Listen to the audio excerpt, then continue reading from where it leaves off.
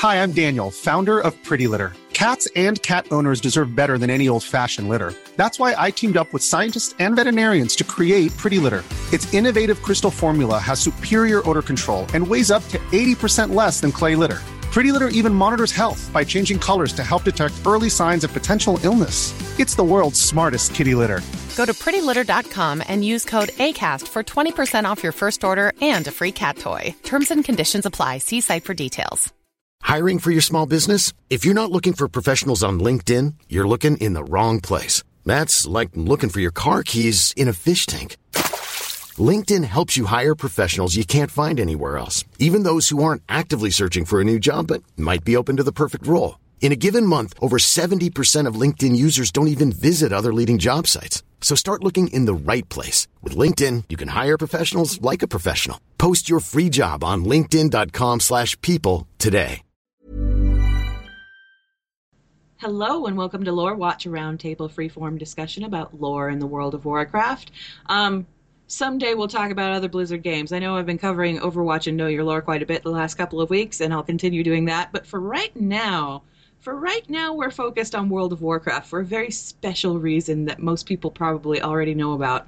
Anyway, I'm Ann Stickney, one of two lore-focused writers from Blizzard Watch, and I've got both of my wonderful co-hosts with me today. First up, of course, we've got my other half of the symbiotic entity that seems to share some kind of brain, Matt Rossi. Hey, Matt. I don't know what you're talking about. Clearly nothing we ever came up with ever affected anything or in any way predicted anything correctly. Nope. And then second, of course, we've got everybody's favorite shaman columnist and purveyor of lore as well, Joe Perez. Hey, Joe. Well, hey, how's it going there? Man, it's almost like you guys were, I don't know, precogs or something. I don't know. No, I honestly, they kind of hinted pretty strongly that this was the case, and I think it's just a matter of, I think we drove Maticus nuts one night. We were sitting there, and Anne was like, what would his final why are they talking? And I was like, it's got to have something to do with the Well of Eternity. And Anne just went quiet, like in work chat for a minute, and then she's like, it's Azeroth. And then I started going like, I think that was the night that we were like ping-ponging back and forth. Yeah, like we were going back and forth so fast that I believe Maticus commented on Twitter something about watching the two of us talk late at night was like watching a Chinese ping pong ball tournament. Yeah.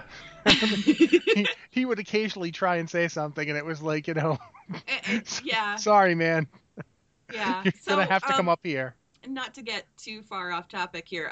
This week, obviously, what we're going to be talking about, if you're waiting to hear about Chronicle until the book comes out, and it comes out in a couple weeks, not long now, then this is probably not the Lore Watch for you.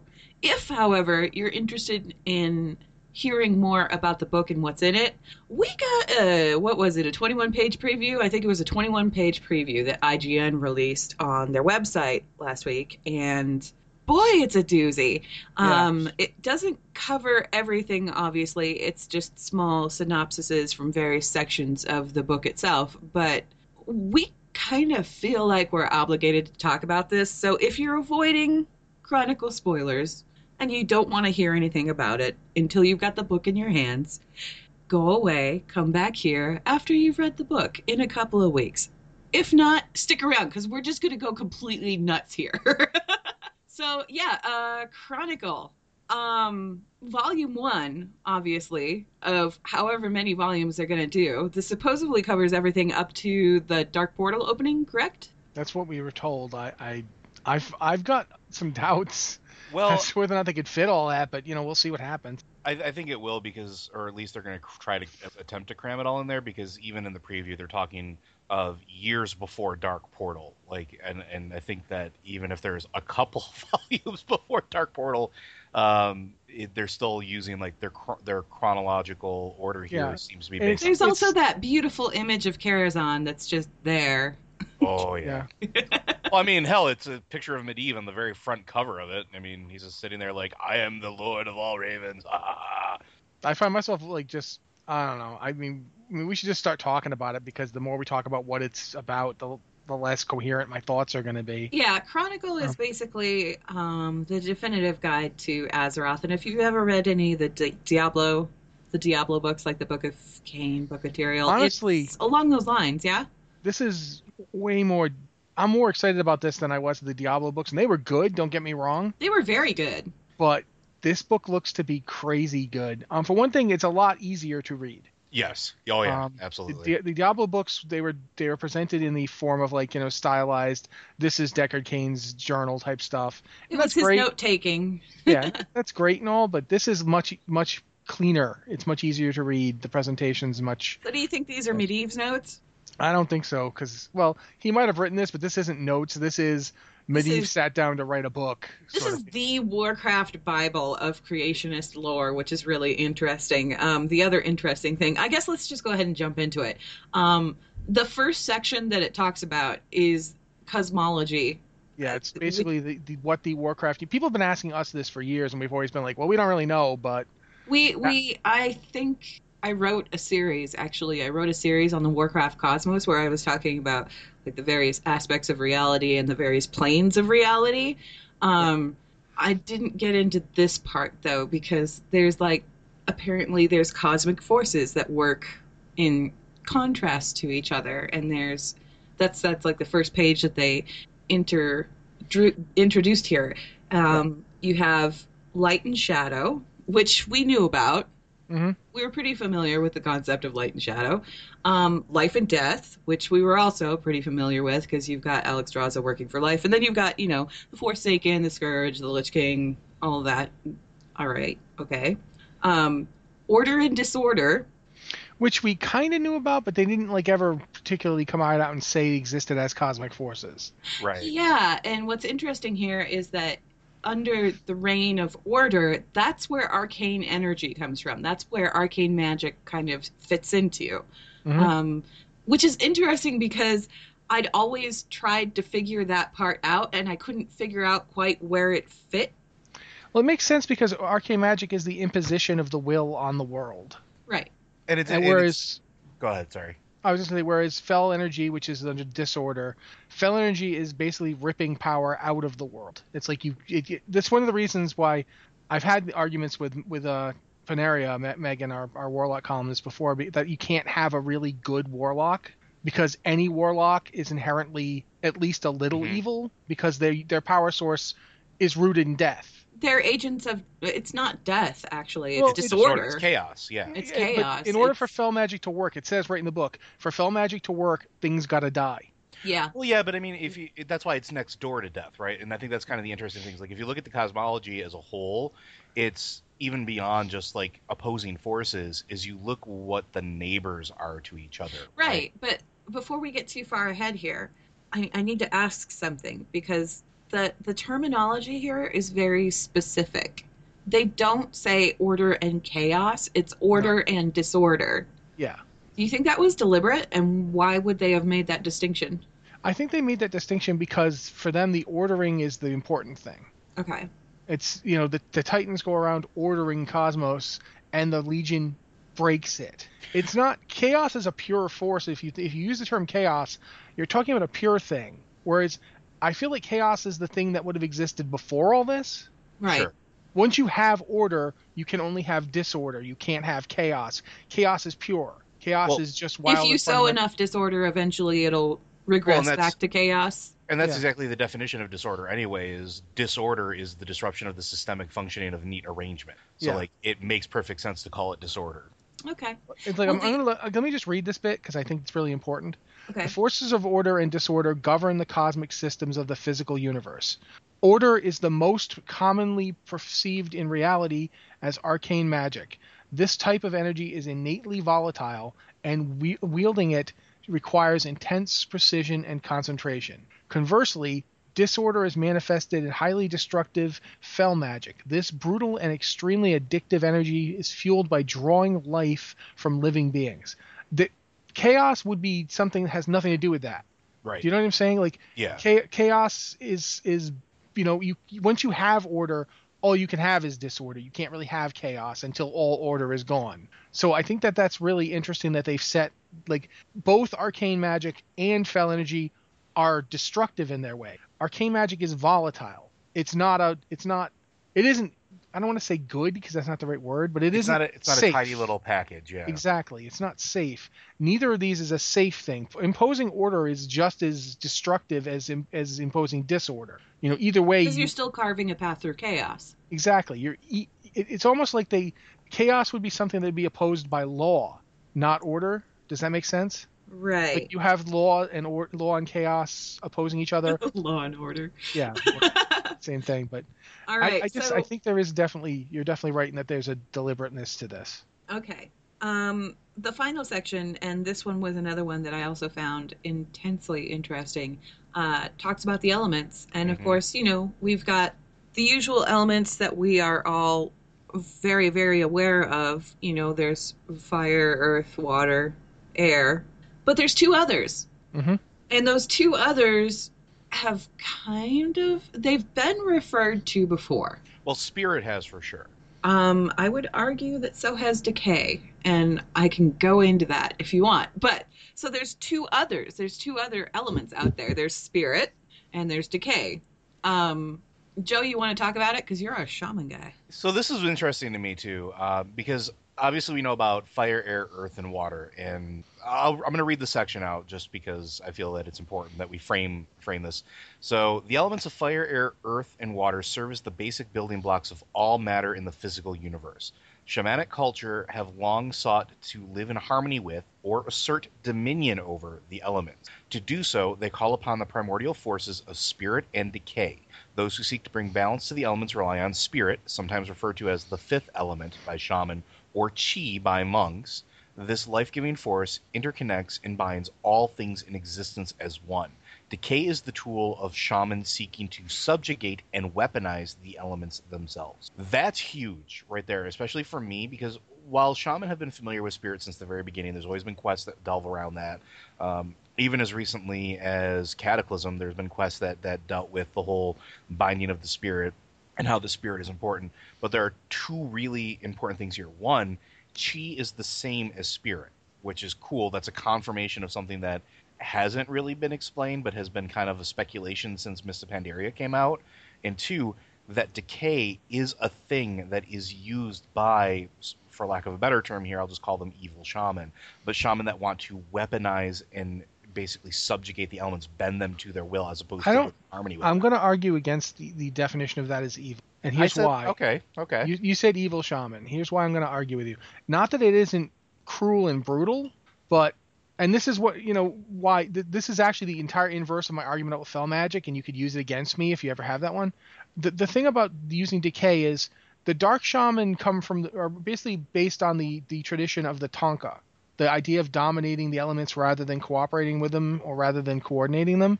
Yeah. And it's not inherently evil so much as it is desperate. Decay seems to be a force people tap when they're desperate. Because if you look at the Tonka, it's rooted in the fact that they could not survive. Like they're looking at the place they live and they're like, we can't live here. Nothing grows here and we're completely surrounded by hostile forces.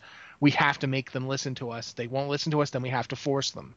And that's interesting because why is decay the force that forces? Because it draws, if you look at the cosmology, the map here, decay, you talked about this before, the positioning, decay is right up against death. And it's also close to void or shadow. So it's on that axis, and it's even on the same side of the cosmology as disorder. You know what I mean? If you're looking at the map. Mm-hmm. So I find that fascinating that decay seems to be kind of this, it's like this manifestation of those forces inside the universe. I feel like I should clarify too, because I said that these are like two other elements. They aren't elements. You've got the regular elements. You've got the four elements. Decay and spirit are the two things they're the two tools that are used to work with the elements. If that makes sense. Let's just do it. We're all not saying the thing that they're the light and dark side of the. They yeah, really pretty much. That's what they are. I don't know why we're trying so hard not to say that. They basically stole this idea from Star Wars with that whole binding everything together. I'm throwing my hands up, going, "Come on, you just." So it feels like decay. It's being used like it's like a hammer. It's like if you can't get the thing to work any other way, you pick up the hammer and you hit it with the hammer. And the hammer is the fear of destruction. Because look at the forces it's near. Disorder, death, and void. It's like, if you don't do what I want, I will end you. I will make you decay. I will destroy you. Whereas spirit, that's closer to life and light and order. And it feels like using spirit is saying all things are part of an inherent order. All things are born from like the light and life. And if you cooperate with me, elemental forces, you will partake in that. Do you see what I'm saying? Yeah, but the other side of the decay coin too, or at least for me, is I'm thinking about it in terms of, at least a little bit in terms of real world mythology, at least, with voodoo and hoodoo, right? Mm-hmm. They're two sides of the same coin. They still speak to the Loa. They still, use this sort of order. But in particular, and this is going to sound really goofy, and I'm sorry, but for me, decay is similar to the process of creating basically voodoo zombies, which is breaking down the spirit until it cannot fight against you anymore, right? Like you said, like spirit is this life, this vibrancy. It's right next to life, nature, the wild gods. It is this purity of existence to me. Decay is the breaking down of that purity and taking away sort of that vibrancy so that you can use it as a tool. And so for me, that's why I'm saying that for me, I view it as something that's quote unquote evil, because it is a tool, yes, but because it's inherently used to chip away at the things that give those spirits autonomy, right? Yeah, I don't think it's it necessarily the subjugation of their higher functions. I would argue that you don't have to use it that way. You just have to threaten to use it that way. Because that's the thing is, if you look at I'm thinking specifically of, there's a story, it's actually set in the Pandaria era, and I can't remember the name of it right now, but it's got the Paladin and, oh Lord, the Draenei Paladin, Murad. It's got Murad, and he's up against a Dark Shaman, and the Dark Shaman isn't breaking the spirits down in the way you're saying, he's threatening to, and he's hurting them. Sure. So it feels like he's using it as a goad rather than... Basically, what I'm saying is, one that was because they were doing the reputation stories at that point. That was the one with the tillers. Yeah, and in that one, so I think it certainly can be used evilly, and I think he does go to the point where he's using it in an evil fashion, because he does go beyond threatening them to actually hurting them with it, to do what I say. That was Garrosh's MO, because when in Tides of War, when they were attacking not Theramore but up above it. Northwatch Hold. When they were attacking Northwatch Hold, part of what kind of horrified the rest of the Horde was that Garrosh was like, I have a new weapon, and he pulls out these shaman who are doing just that. They are subjugating the elements. They are forcing them to do things, and everybody's just really taken aback, because this is not how a shaman is supposed to work. Do you know what's really interesting about this too? Mm-hmm. We could see monks using this. Because it's right there. Dark monks. Yeah, seriously, you could get evil monks who use anti-chi. You could do that. I'm not saying do it, but I'm saying you could. If they happen to be using red laser swords, who knows? I don't know. So, the page after that is the one that's kind of thrown everyone into. Well, I don't know about you guys, but I've been picking apart this image since I saw it. It's a cosmology chart. That's all it is. And it kind of lays everything out in order and opposite each other, and kind of talks about that whole. They were talking about the elements. They were talking about the different schools of magic. They were talking about light, shadow, death, and life, order, disorder, and it's all kind of laid out very specifically. Do you remember? This reminds me of something you and I talked about. Because there's so many. You should see the notes I've made on this map. The cosmology, the specific one I was thinking about is the complete opposition of the Naru in the Old Gods. Yep. And I remember we were having, actually Joe was here for the show too. Yes, we were talking about the Old Gods and the Naru, and it's like, what if the Naru and the Old Gods have some kind of life cycle? Because we know the Naru. Yeah, that was a tinfoil hat that I wrote about. Yeah, we talked about it on the show, and I remembered when I looked at this, thinking to myself, okay, have they just basically set that up? Because the Titans and the Old Gods aren't very far away from each other anymore. Well, no, Order is right there. Order is surprisingly close to Shadow. You know what I mean? They're right next door. Yeah, they're neighbors. What gets me about the preview in particular is, and I'm just going to talk about it in regards to the cosmology until we move further along in it, but every section kind of calls back to this map, right? and it adds more, at least for me. Like, I have a whole slew of questions that I need to read. I have one big question. Have we ever been to the Shadowlands? Yes. When you're doing the Death Knight starter quests and you're sent to go get your horse, you're in the Shadowlands. Okay, because I was trying to remember when that was, and it's like, because is the Shadowlands the opposite of the Emerald Dream? Kinda. Is it like an evil Emerald Dream? Is it like the Purple Dream? I mean, it's like, well, I mean, you saw it when we went there. It almost strikes me like a purgatory. Like, because it's right, if you look at it, it's is it where you go? Life and death, right? Like, it's smack in between, right? What get me about that is, if you think of the Shadowlands as a purgatory, is it the place where Death Knights go when they're purgatory procs and they don't quite die? It just Probably they phase into the Shadowlands. It would make sense. I mean, why not shamans shift to the astral plane so they're shifting up when they take damage? Here's I what I find interesting, relevant. right? Okay. Well, please, like, it's one thing you find interesting. Go. Okay, there's a million things on here that I find interesting, but we've got the elements all laid out, right? You've got earth and water over on the side of order. You've got fire and air over on the side of disorder. Okay, that's fine. So fire, you've got the Firelands. Air, you've got Vortex, Pinnacle. Well, Vortex, Mm-hmm. where the wind god is hanging out. Water, you've got the oceans of Azeroth, and then you've got Neptulon's realm. Earth, you've got Deepholm, right? Mm-hmm. Okay, in that same circle is spirit and decay. Now, spirit, I'm assuming that the spirit world, is after we die, when we go to where the spirit healers are, that's the spirit realm, right? Mm-hmm. Yep. Okay, that makes sense. Where is decay? And the only logical explanation that I had for that, because there seems to be this kind of like cycle going on, right? Okay, so go to the upper left corner there. You've got life, right? Life is brought into being by nature. And when you die, you go to the spirit realm and then you come back to life, right? There's a circle going on there. Okay, so death. You're dead, right? Oh, I know where decay is then. You're dead.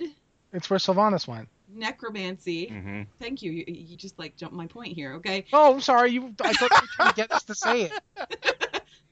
Death, necromantic energy brings you back from death to an undead state. And what happens when the undead die? When the undead die, they don't go to the spirit realm. They go to that place that Arthas went to. They go to that place that Sylvanas went to. They go to that place where I only see darkness before me, and that's decay. That's what I'm assuming here anyway. Makes sense. Yeah. But that's also interesting because if you look at it, water is closest to spirit on the side of order.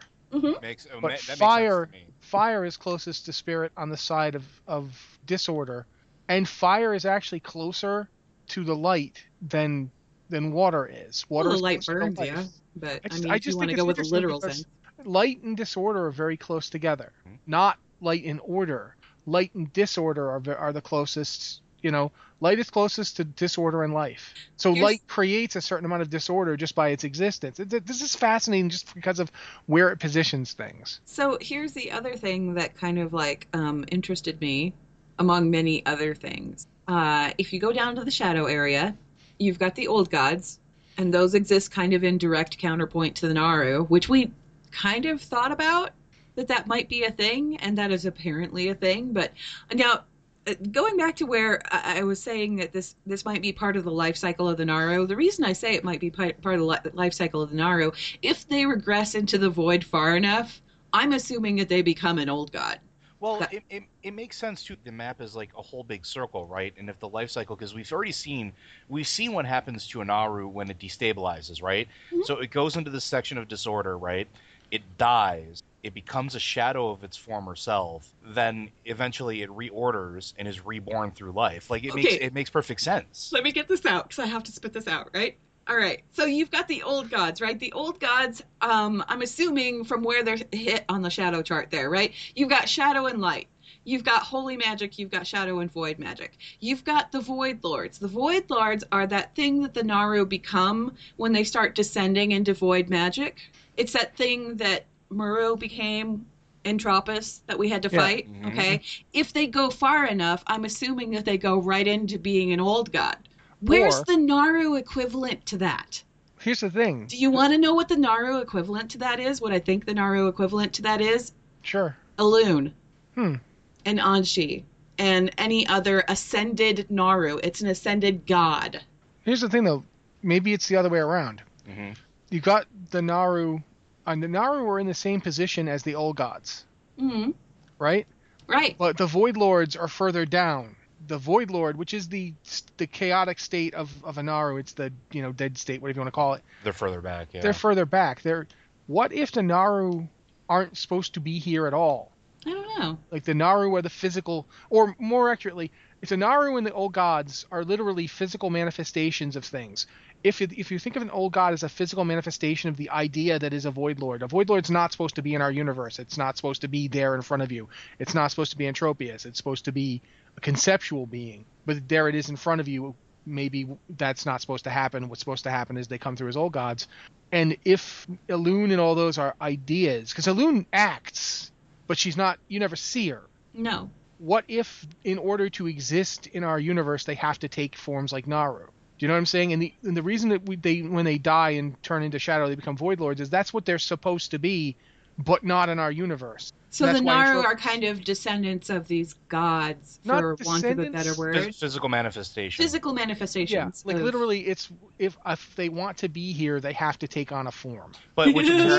But that inherently subjects them to all the other limitations, but also the other forces of the universe. It means that they can be touched by the void. They can be touched by shadow. They can be touched by all of this other stuff. And we've seen that. We have actually seen evidence of that, and we talked about that already. We've with Entropius, we've seen this. We have seen this happen. And what's interesting too is we've seen that Anshe has power. Right. However that power works, we've seen no sign of Anshe doing anything. Nope. Anshe hasn't spoken to anybody. Elune has. Mm-hmm. If you're like level 20 and you're in Ashenvale, Elune will talk to you. Oh man, and that quest chain is amazing. And Elune takes action, but Elune isn't physically there at any point. And you just hear a voice. Yeah. But she does something else that's interesting. She cures a satyr. Yeah. Mm-hmm. And if we look at the cycle here, if you look at where disorder is, where the Burning Legion is, a satyr is in there. A satyr is in that realm. They're infused by fel energy, but they're originally a night elf. And that would basically put them over towards life and nature. Right. So the swing it's just interesting because the swing would have to be through spirit, I don't know. I'm kind of babbling here. This is the problem. I have so much going on in my head. I'm kind of babbling. Yeah. But, like I said, you should see the notes that I've been making on this thing. They're wild. They're wild. And of course, this is only page 2, so maybe we should go ahead and move on to Primordial Azeroth. Let me click forward here. One thing I got to say up front is one of the things about this chapter is it really changes our understanding of what happened. Mm-hmm. Well, kinda. It really it changes one thing pretty drastically. Originally, we thought I'm not going to talk about the one really big spoiler here. If you guys want to mention it, good. But I'm not. No, we can talk about it because I threw a spoiler warning on the beginning of this episode. This whole episode's a spoiler. We're good.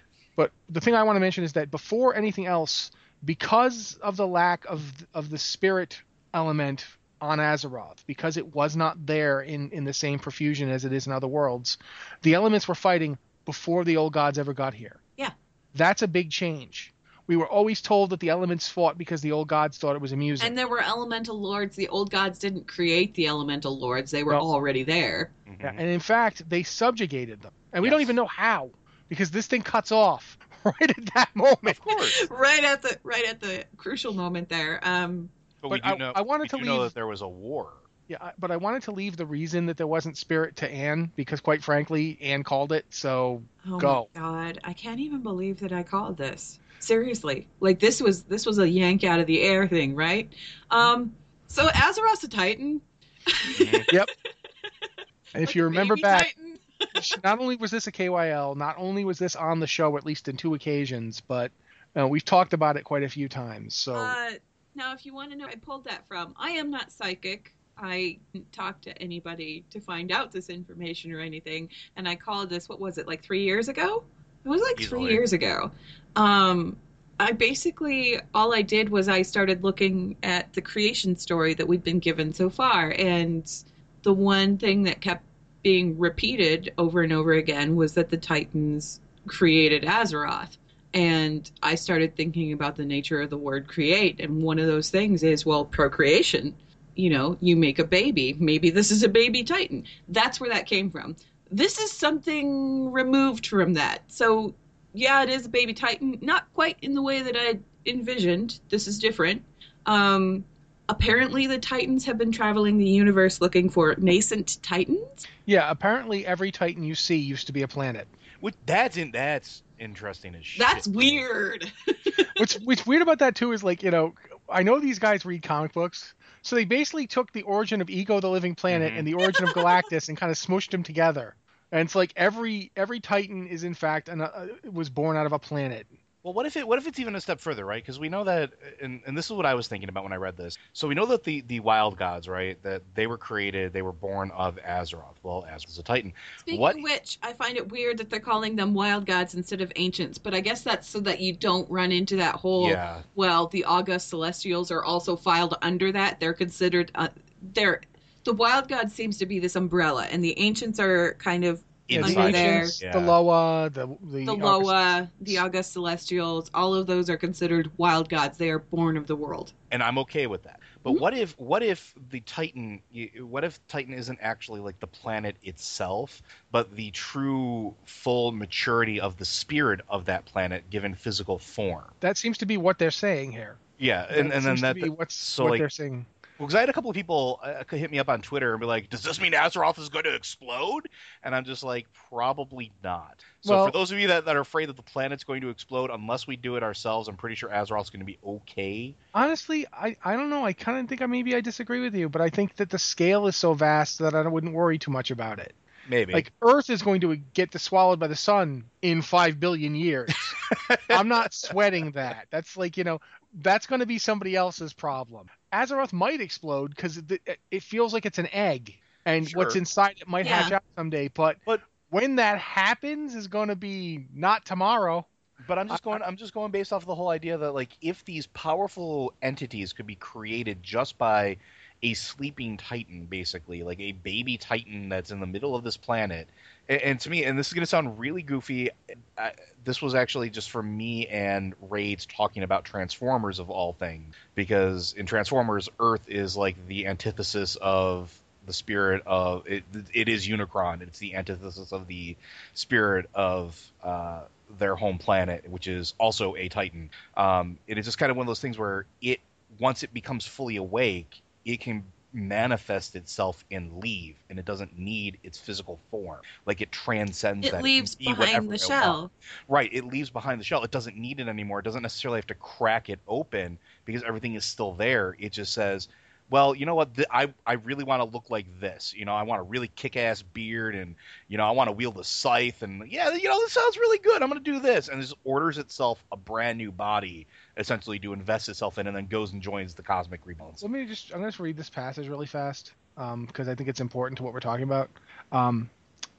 Though the mighty Pantheon might not know it, their intuition was correct. A miraculous new world was taking shape in the isolated corner of the Great Dark. Deep within this world's core, the spirit of a mighty and noble Titan stirred to life. One day it would be known as Azeroth. And that seems to be talking about the Titan, not the planet. Yeah. The Titan will be known as Azeroth as well, So as the nascent Titan developed, elemental spirits roamed across the world's surface. Over the ages, these beings became ever more, erratic and destructive. The burgeoning world soul was so vast that it had drawn in and consumed much of the fifth element, spirit. Without this primordial force to create balance, Azeroth's elemental spirits descended into chaos. Think about one question. Does Draenor have a Titan in it? I think maybe it did once upon a time. And if it did, this might explain why Draenor's shamanism is much more ancestor spirit rooted. Yeah. Because they had ancestor spirits, because they had more spirit. Here's the thing about Azeroth, right? Well, actually about the whole spirit thing, people might not wrap their brains around this. If the planet is an egg and Azeroth is the little dude at the center that's trying to be born, what it's doing is it's leeching that life force from the shell of the egg around it and pulling that in.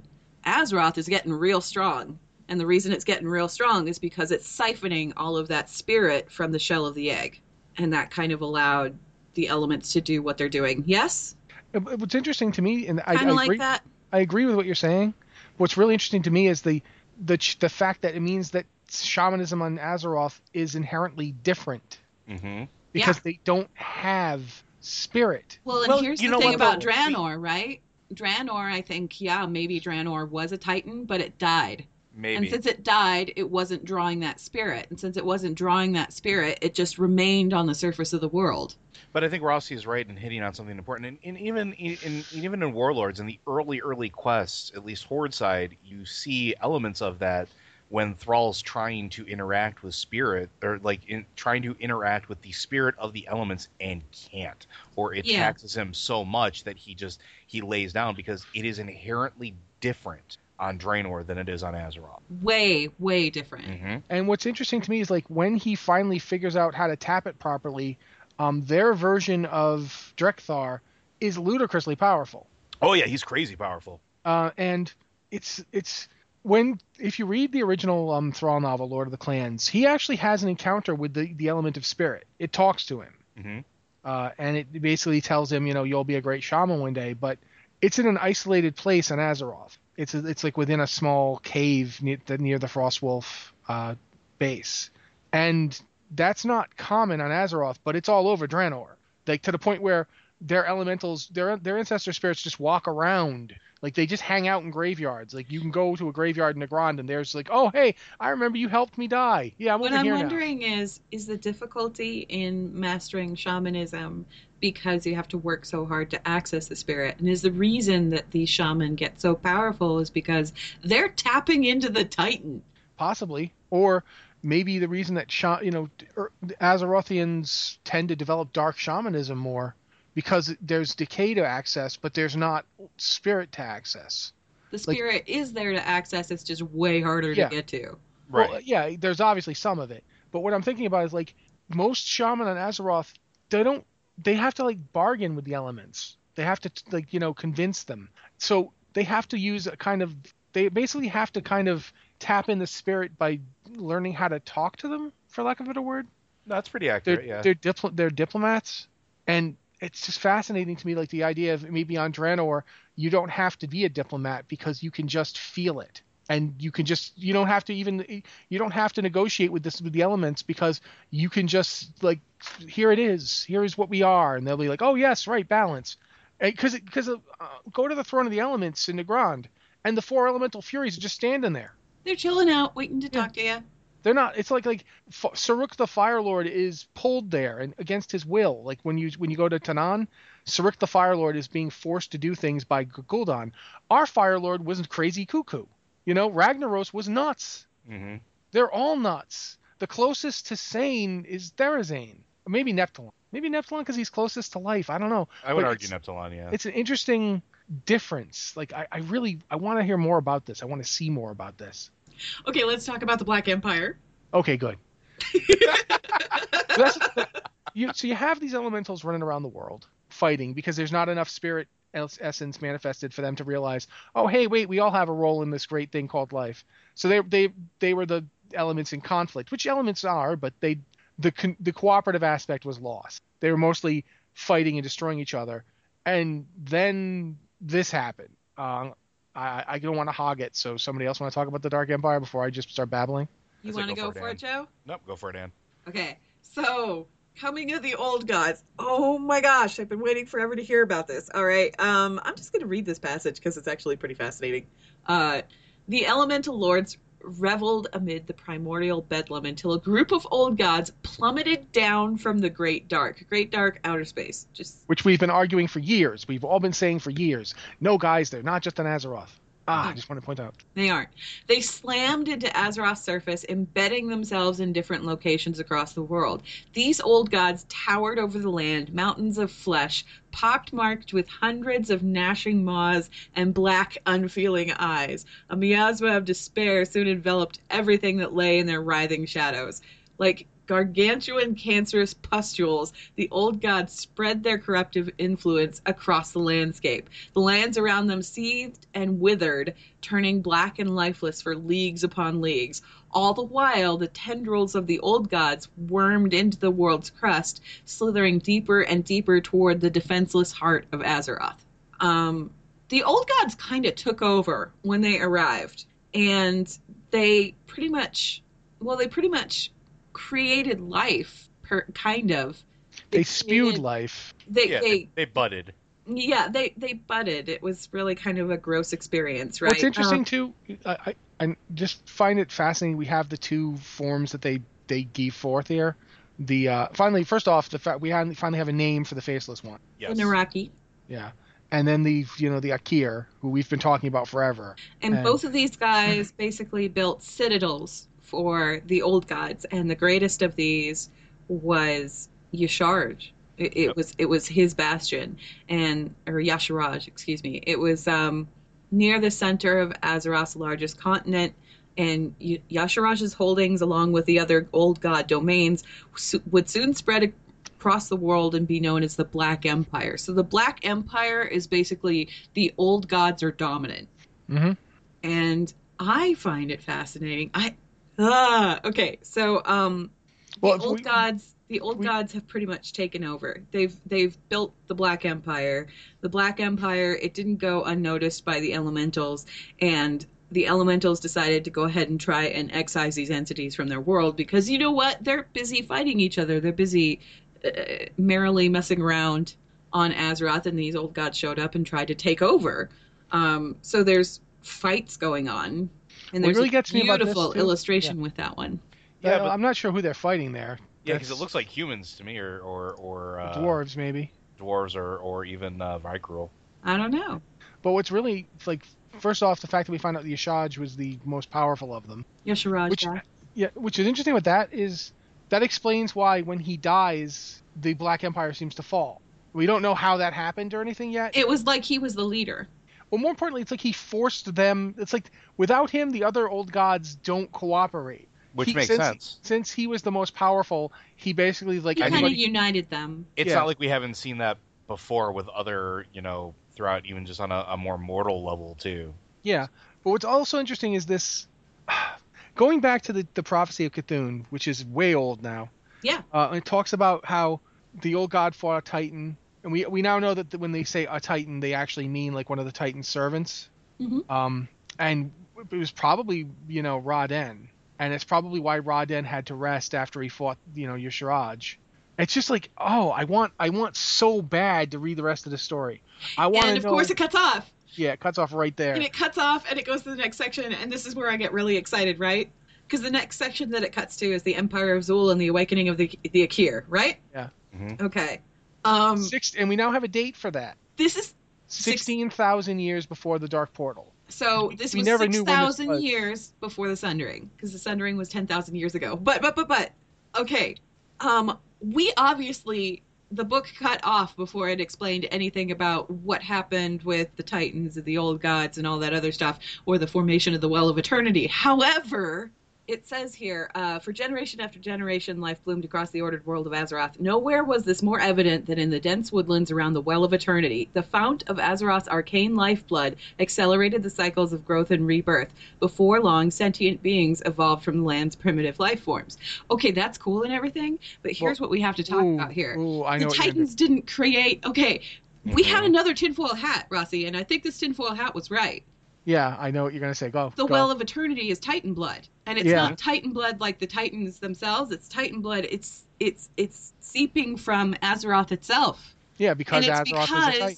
Yeah. Because when you go back to the Black Citadel where they were talking about the Black Empire, Yasharaj, his temple was in the center of the world. It's where the Well of Eternity is right now. They basically ripped him up. They ripped him up, they killed him, and they realized that it injured the Titan because it created the Well of Eternity. That's the event that created the Well of Eternity. And they didn't want to make more of them, so they locked up the rest. Because they couldn't kill him. Yeah, I when I saw that was like the first thing that went in my head. And we finally have our reason for why they say that you can't kill the old gods. Not that you can't, not that you physically can't, but it would kill They're too far the in. nascent Titan. Yeah, They're too far they're in. parasites. They're ticks. They're ticks. If you think about it, we had a reason why you shouldn't kill them, because look what happens when you do. They make you a Shiraj. But this is like, not only will you end up with these horrible things all over the planet that are even harder to kill than an old god, but you'll kill the thing we're trying to save in the first place. It's going to spawn a well of eternity. It's going to basically burst open a vein in this baby Titan that's living in the center of the world. Yeah, and I don't know. I was like, okay, we called it. We talked about that one. Right? Oh yeah, we've I think we had 2 or 3 We've written about several. It. Yeah. Several. Like one time we speculated it might be old god blood. One time we speculated no, it makes more sense if it's Titan blood. If it's Titan blood. And we talked about the connection to the blood shaping that the Titans know. And Raden, with all of the essence of Raden and whatnot. So this is like fascinating. Also, there's another thing in here that's interesting. The trolls, a race of savage hunter-gatherers who'd flourished in Azeroth's jungles and forests. Though the trolls were of only average intelligence, they possessed incredible agility and strength. And it goes on to talk about their unique physical agility. But the trolls evolved from something because of the Well of Eternity. The original Well of Eternity is what made the trolls in the first place. You think? It says so. It says so. Long sentient beings evolved from the land's primitive life forms. So what primitive life forms do you think they came from? I don't know. I find myself wondering, like, what does a troll, like, what is a non-evolved troll ancestor? Like, is it a dinosaur? I mean, they're a raptor. They're constantly trying to get dinosaurs to do things for them. So I don't know. I just like, oh my god, I want this passage needs to be longer. It just stops. It stops at a really bad place for it to have stopped. Yeah, they're talking about the Empire of Zul, the awakening of the Akir, and then it just jumps to the Zandalar invasion. There's a beautiful illustration though of the city. I love this map. Yeah, the city was gorgeous. And then there's a wonderful map of the aftermath of the Akir and Troll War, because the two were, waging war against each other. And that map, I have so many things I need to do with that map that I haven't done yet, but it's the same thing where it's, various points on the map. That's Kalimdor. Yeah. And the other thing that a lot of people were kind of focusing on was the fact that Kalimdor was listed as just the largest continent. Oh yeah, I went nuts on that one. No, it doesn't say the. It says the largest, but not the only. Like they it implies that there are other continents out there. Yeah. Beyond just Kalimdor. Like, and I remember saying when I wrote about it, I said something to the effect of, if you assume that Kalimdor is the size of Europe and Asia put together, and there's no reason to assume that one way or the other, but if you do that, if you make that assumption, you assume Azeroth is the same size as Earth, and you assume it has as much land as Earth, then you've got like 150% this much land still unexplored. Yeah. Like there could be who knows how many other continents in other parts of the world. No wonder Metzen didn't want to make it globes. Yeah. Well, and then there's also that whole curious thing about how Azeroth, as it cuts off right now, when you go down into southern Azeroth, the southernmost points of Azeroth are all kind of tropical areas, which sort of implies that they're at the equator. They aren't at the bottom. If they were at the bottom of the world, it'd be like Antarctica, right? Yeah. Presuming that was made. I think that was made at BlizzCon by, I can't remember his name. The guy who wears a red shirt. The red shirt guy. Yeah. Red shirt guy. Yeah. Red shirt guy. I couldn't remember that. Oh my god. He wears a red shirt. The red shirt guy. Oh yeah, that guy. It's something that's been kicking around the community for a while. For everybody who actually cares about this type of stuff, his name is Ian Bates. Thank you. Anyway, he brought that up at BlizzCon a couple of years ago.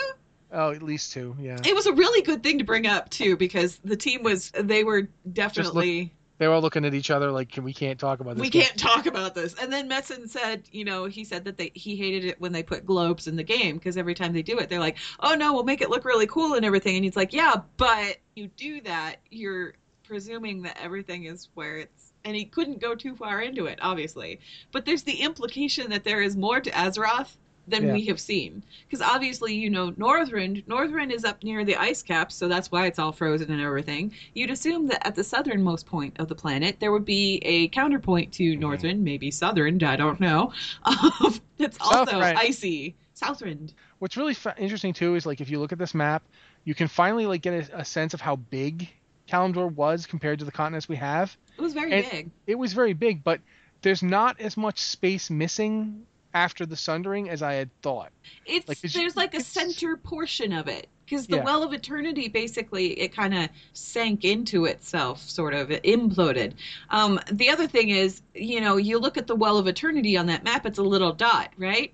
Mm-hmm. Well, you look at illustrations of the original Well of Eternity, that thing was huge. huge. So this is much larger than it looks. Oh yeah, I know. I'm not arguing that it isn't. What's also interesting too is these colored sections, which are the empires that were like survived the war. Like you've got these Amani, then the Gurubashi and the Drakari. The Drakari actually have never been talked up. No. We don't really talk about the Drakari much, but look at how much land they held. They weren't messing around. And around. it all went to Northern, and then it fell apart. Yeah. And there's Esjol Nerub, which was, the bug people didn't get nearly as much out of this. The Akir were kind of beaten back to small sections, really. Yeah, like there's Ahn'Qiraj over here. There's Mantivest to the south. And then there's Pandaria. Yep. Because the Mantid went there. So you can actually see, like, there's the Thundering Mountain. So the Thundering Mountain is, like, now a bunch of islands. Yeah. Just the peaks are above the water. So you can see, like, originally the Thundering Mountain and Mogushum Vaults weren't very far apart. And they're still not, really. As the crow flies, they're fairly close to each other. Just in game, they're not put in that way. And finally, we get to see the Zandalari land that they held. Yeah. And this is all before the Night Elf Empire. This is all before the Sundering. Well, it's even and before the rise of the Night Elves, yeah. Because all of this troll stuff, pretty much around the Well of Eternity, anything like we now know the extents of the Night Elf Empire, and you can see the dark trolls too there, and the dark trolls are pretty much gone now. And they're all pockets of purple. Like the dark trolls are at least pockets of purple that end up becoming the Night Elves. Yep. And note that a lot of them are kind of collected around the Well of Eternity. Yeah. And Mount Hyjal, which is also important to know. Yeah. So that's, of course, then we have the Zandalari invasion part that you were talking about. Zandalari invasion, it kind of like cuts out in the middle there, but there's talk about the Order of the Cloud Serpent and Leishen and whatnot. So we're going to get some Pandaria lore in here, which is great because I love expanding on that stuff. Yes, by all means, expand on that kind of stuff. And then it jumps right into the rise of the Night Elves and where they came from. I don't know why people are upset about this revelation, because this is a revelation that's been there since the Warcraft magazine came out. Yeah, and even before that, it was hinted at. Oh yeah. I mean, but it flat out said it in the Warcraft magazine. Yeah. Trolls, or Night Elves came from Dark Trolls. Well, the thing is what's interesting here isn't that revelation. It's the revelation of what the Dark Trolls were like. We know nothing about Dark Trolls other than there were a few left hanging around Hyjal. There's like one clan of them.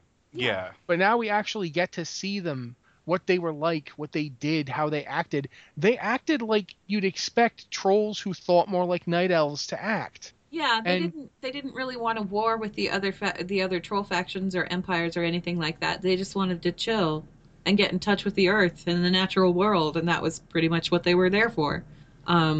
So it kind of makes sense that when they evolved into the Night Elves, who also, kind of revere nature and that connection to the natural world and everything, just like the Dark Trolls did. And there's this fascinating bit, like the thing about Elune in particular, the lake suffused the trolls' flesh and bones, the fact that they thought Elune lived in a lake. Yeah, and they thought that Elune was bound to the Well of Eternity, and that she slept during the daytime and only came out at night. And it wasn't an immediate thing. It was just over generations. The energies from the Well of Eternity just slowly kind of transformed them. And it's sort of like what happened with, how the Keldarai kind of turned into High Elves. But here's the thing, right here. Mm-hmm. The former trolls also discovered the name Kalimdor and other Titan-forged words from communing with Elune. Yeah. And investigating strange artifacts scattered around the well's periphery. That is also important. That's important too. So here's my question. Okay, what were they investigating and what did they find? And if this was Titan language, my whole curiosity about this is, right, if we go back to that presumption that Yasharaj's city, the heart of the Black Empire, was the site where the Well of Eternity eventually came from, then what they're looking through and what they're discovering here aren't just Titan things. It's also like relics of the Black Empire. Yeah. Mhm. Possibly, It'd have to be. or if it's a Titan war base. Because here's the thing: the Titans were looking for Azeroth, right? They would have come here ready to fight because this is a Titan that they've been trying to find these things and nourish them the whole time. And there's bugs all over this one. We got to get them out. Who knows what this thing that they found, what these relics are? It could be a Titan relics. It could be old god relics. I don't know. It could be the elementals if they had anything, you know? And I don't know that they did. There's bits and pieces of everything by that point. Yeah. And Well, honestly, I feel like we need to start wrapping it up here. Oh no, but come on, we have the Well of Eternity and the Rise of the Night Elves, and oh god, there is so much to talk about. Yeah, so basically, This might be a two-parter. basically, when this book comes out, Oh god, when this book comes out, this book hits the shelves March 15th, so not too long now. I believe our next episode is right before it actually comes out. yeah, it would be in 2 weeks. So Yeah, our next episode is on the 13th, and this comes out on the 15th. So we're not actually going to be able to discuss it next time, but maybe we can talk a little bit more about what we saw in the preview anyway. Can I just throw one more thing out? Sure, go ahead. At one point, the book mentions that well before the Night Elves put up the tree, before Nordrassil went up, they were still already virtually immortal. Yeah, just because of the nature of their genetic, like. That's what. Yeah. So just because the Night Elves are mortal now doesn't mean they die anytime soon. Like, They're still incredibly long-lived. Yeah, and that's fascinating to me because it kind of like we have the High Elves and the Blood Elves, and we've seen that they live a few thousand years at least. Like, because I think Anastarion's like the third king of their people. Like, they had Dathramar, somebody else, then Anastarion. So I'm kind of hoping that they go into that a little bit more. Yeah, that's the thing I really want to. I want to see more of how long did the High Elves Empire last? How long do they live? And quite frankly, we've had bits and pieces of it hinted in the artifact quests. I want to know about Loken. Oh God, just so much I want to know. Oh God. I'm hoping that they kind of explain after that whole banishment period where the High Elves were banished to the Eastern Kingdoms. I want them to actually go into detail with what happened on the shores of the Eastern Kingdoms that caused the High Elves to move. And I have a feeling that they're going to do that because, again, part of this stuff was kind of offhandedly addressed in some of the artifact questions and stuff. It's no wonder that they delayed the release of this book because this book was originally scheduled to come out, I want to say, last October or November, something like that. And then it was pushed to March of this year. And I have a feeling it was pushed to March of this year because a lot of the lore that's in it is stuff that's we're going to encounter in Legion. It's stuff that we're going to explore in Legion in greater detail probably than what the book presents. But intellectually, I'm happy that they waited. Emotionally, God damn it, I needed this book sooner. We would have picked it apart. We totally would have. Yes. But anyway, we should probably go ahead and start wrapping it up. So, Blizzard Watch. It's made possible due to the generous contributions at patreon.com/BlizzardWatch. And your continued support means that this podcast site and community is able to thrive and grow. Blizzard Watch supporters enjoy exclusive benefits like early access to the podcast, a better chance at having your question answered on our podcast or the queue, and an ads-free site experience as well. Final thoughts, Rossi. Oh, go to Joe first. Joe, final thoughts. All I know is that I'm happy with how much we've collectively predicted so far, but all it's left me is with the feeling of this insatiable hunger. I need more. Like, every section cuts off at the most inopportune time and leaves me wanting more. This is going to be phenomenal, and I cannot wait to just devote time like I've actually taken a day off of work to do nothing but when I have it in. Okay, Rossi, final thoughts. Just every time that they've filled in a lot of stuff, but by doing it, they've actually made more questions than they've answered. Like, okay, we now know about this Black Empire and the war they fought with the Elementals. I want to know more about that. We now know more, like the trolls and the Akir. The Akir woke up after having been defeated by the Titans when they ordered Azeroth. How many thousands of years was that? What was that like? And how did the troll heroes stop them? And, I mean, you may say what you want about trolls, but anybody who fights the Black Empire or any remnant of it, you got to root for those guys. So, and it just goes on. Like, there's so much. I just, oh God, I'm starting to get a headache. Oh. Yeah, pretty much anybody that was worried that this book would kind of dissolve any and all future tinfoil hat theories. No, it creates more. No, it creates like a million more. So don't worry about that at all. We will always have something to unravel when it comes to Azeroth. Anyway, I guess that pretty much wraps it up for us. So we will see you again in 2 weeks' time, and I'm not sure what we'll talk about. We may go ahead and talk about the rest of this preview because we are missing a couple of sections here. Yeah? Yeah. I think Okay. that might be a good idea. All right. Thanks for listening, guys. Have a great day. Hi, I'm Daniel, founder of Pretty Litter. Cats and cat owners deserve better than any old-fashioned litter. That's why I teamed up with scientists and veterinarians to create Pretty Litter. Its innovative crystal formula has superior odor control and weighs up to 80% less than clay litter. Pretty Litter even monitors health by changing colors to help detect early signs of potential illness. It's the world's smartest kitty litter. Go to prettylitter.com and use code ACAST for 20% off your first order and a free cat toy. Terms and conditions apply. See site for details.